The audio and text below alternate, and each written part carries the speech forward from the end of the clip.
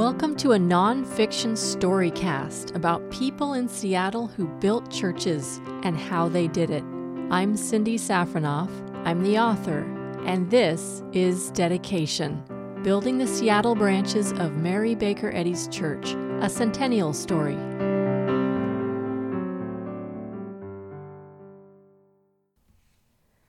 Part 2, Episode 2, Call to Action. 1929. Any member at any of the 12 Christian Science churches in Seattle could have initiated a proposal of some kind for financial support for the struggling branch in the University District, Third Church of Christ Scientist. No Christian Scientist would have wanted to see the church fail. The one who took action when action was needed was Walter G. Stanley. Mr. Stanley was an ideal initiator for such a proposal because of the depth and breadth of his Christian Science church experience and connections. During the previous 2 decades, he had lived in several districts in Seattle, had been a member at several branch churches, and had gotten to know church members at all the area churches through his involvement with joint church activities. The location of his office was also helpful. Since 1926, he had worked on the top floor of the Empire Building. This 12-story office building that towered over most of the other buildings downtown was at the heart of the downtown Central Business District on 2nd Avenue at Madison Street. A prominent landmark developed by a prominent civic leader, Judge Thomas Burke, it had long been prominent in Seattle's civic life. It was where all the parades began. The Empire Building had also long been prominent in Christian Science history in Seattle. For about 16 years, it had been a regional hub of Christian Science activity. A Christian Science reading room, jointly operated by the 2 largest congregations, First and Fourth Churches of Christ Scientist, was on the 7th floor. There were committee rooms in the building for various joint church activities, and over the years, many meetings for church-related business had taken place in the building, including board meetings, membership application interviews, and building committee meetings. 31 Christian Science practitioners had offices in the building at that time, mostly on the upper floors, and there had been as many as 3 Christian Science teachers in the building. Stanley's office for his professional Christian Science healing practice was just down the hall from Edith S. Alexander, CSB, one of 2 Christian Science teachers in the building at that time. The other teacher, John E. Plater, CSB, was on the 8th floor. Stanley came into Christian Science as a young child when it was very new. He grew up in Rock Falls, Illinois, about 100 miles west of Chicago, the first stronghold of Christian Science outside of Boston. His aunt had an illness that could not be cured by the doctors. After she was healed through Christian Science, his mother Florence took up serious study of the spiritual teachings.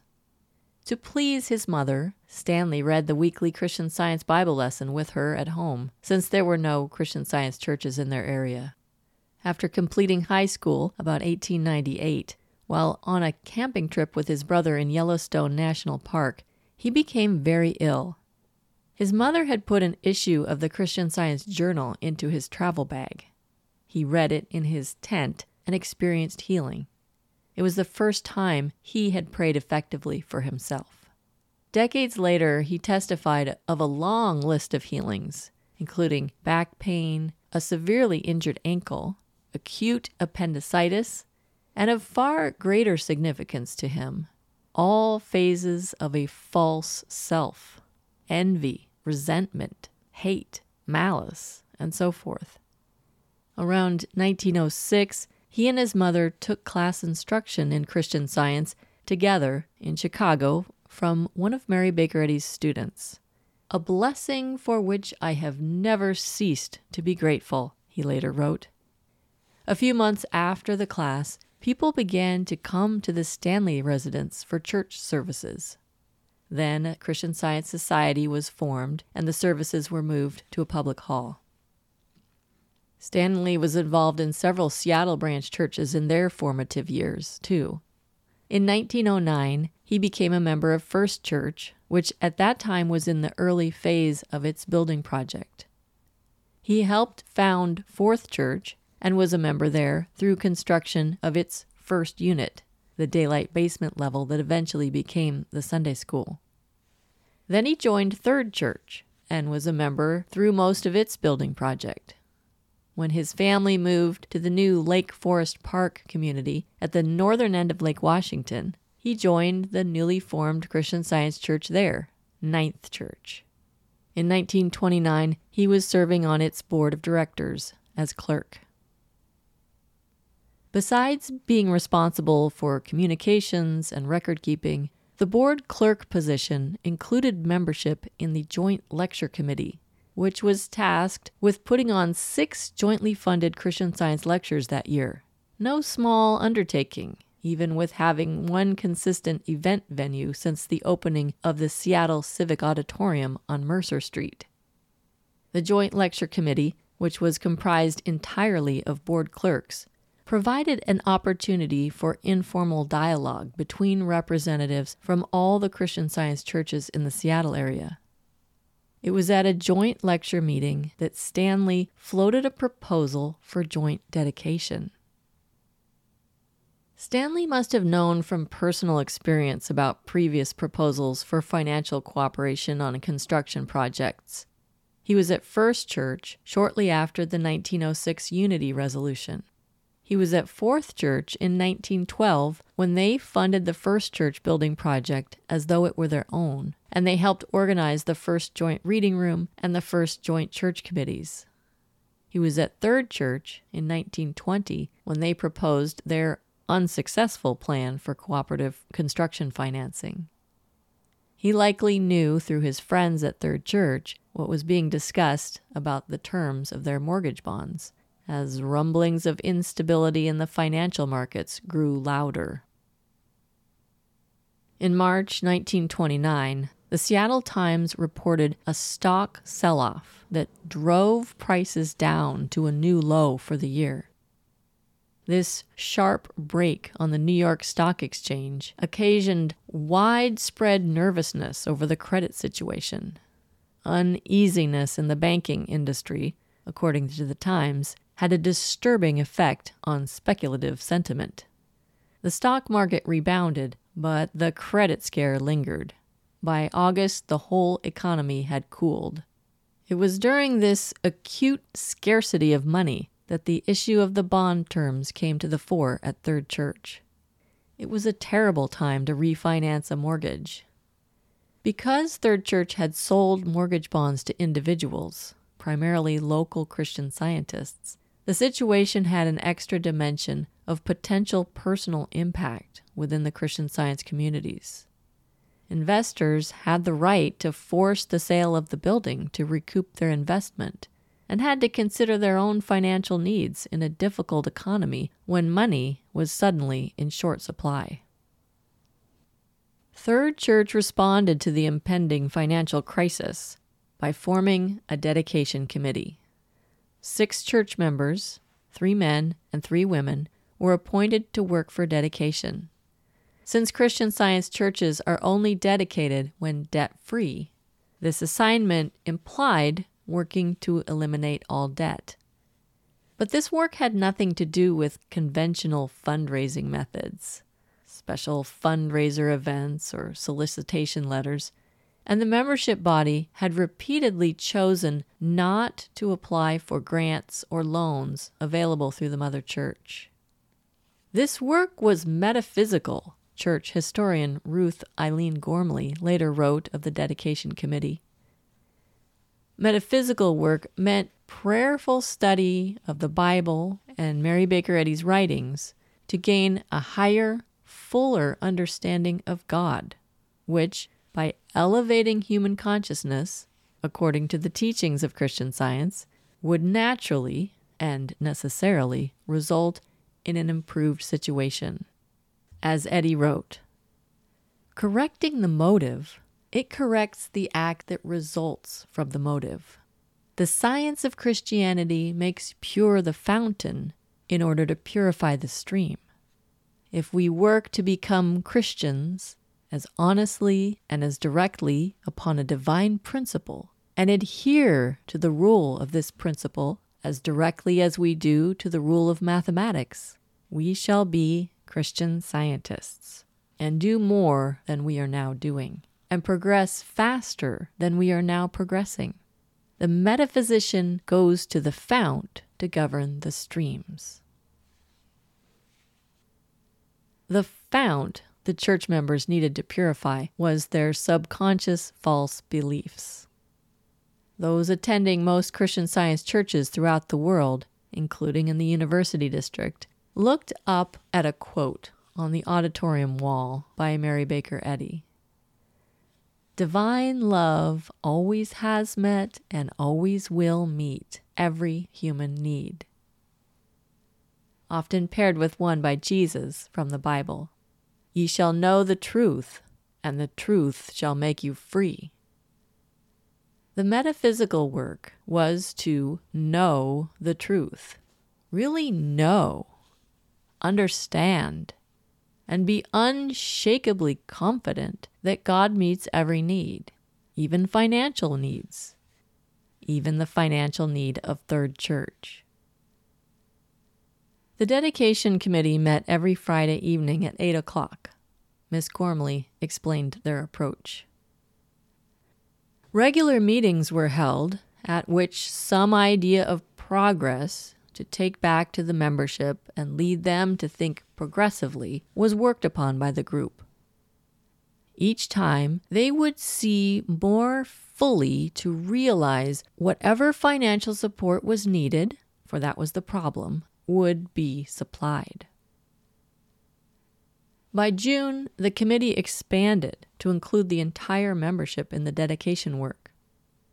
They often held inspirational meetings immediately after their Wednesday evening testimony meetings.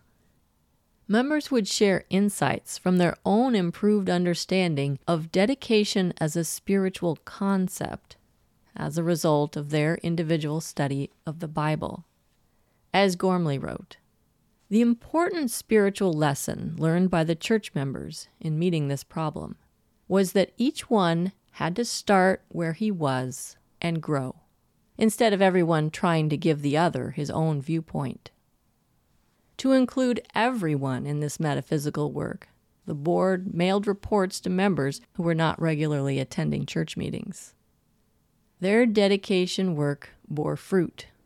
Financial contributions collected at Sunday church services increased, and they received a few contributions from other branch churches in the area, including First Church and Fourth Church, and even the little church in Auburn, a small town 25 miles south of Seattle.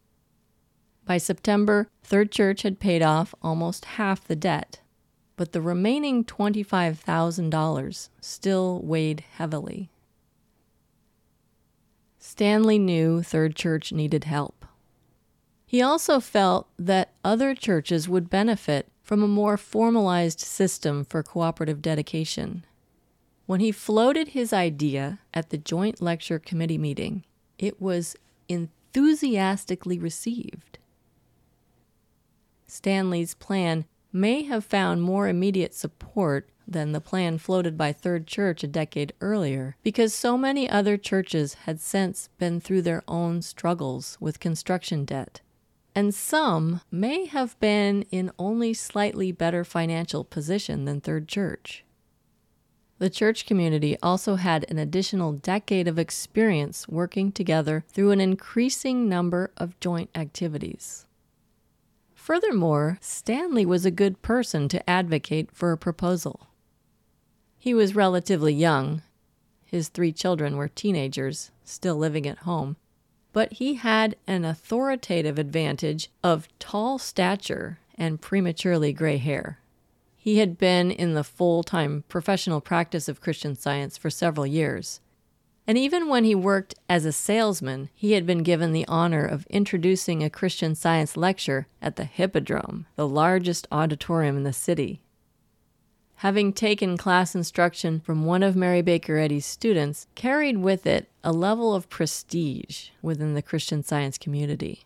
It was presumed that he had an unusually solid understanding of the spiritual teachings from having such a close connection to the discoverer and founder of Christian Science. Therefore, a reliably clear sense of the right course of action to take in church decisions.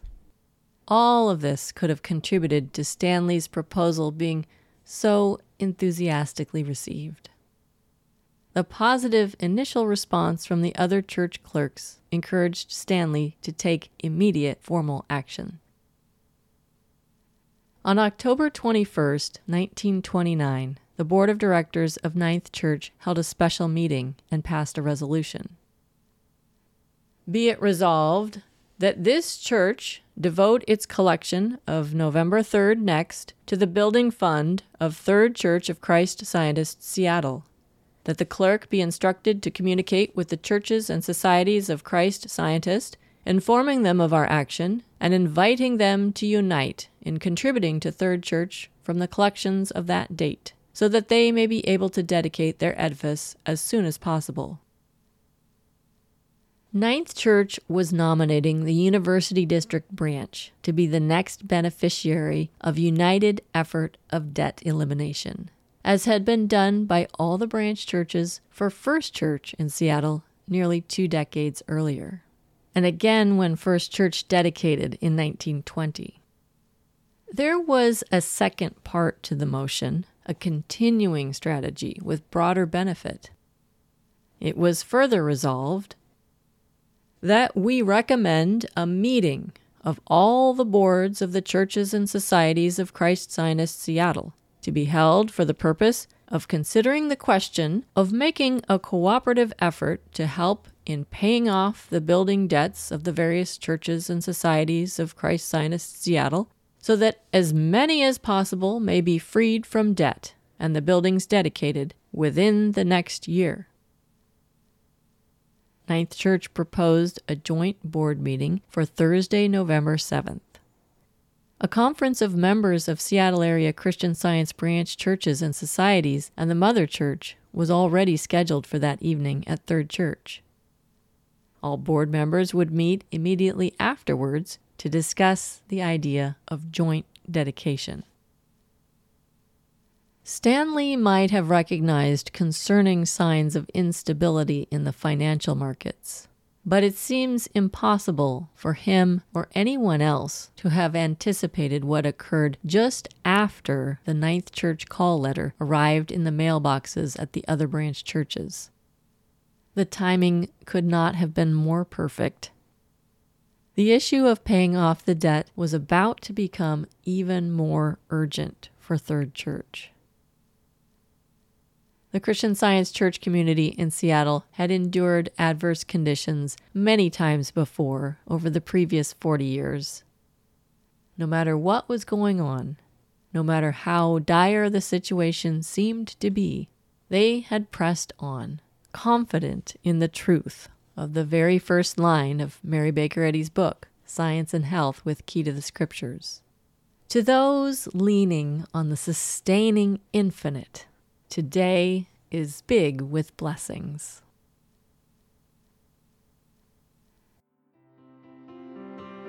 Thanks for listening to Dedication by me, Cindy Safranoff. All events and characters in this story are as true and accurate as the available sources. All opinions are mine. To support and learn more about this groundbreaking research project and read my writing, visit cindysafranoff.com.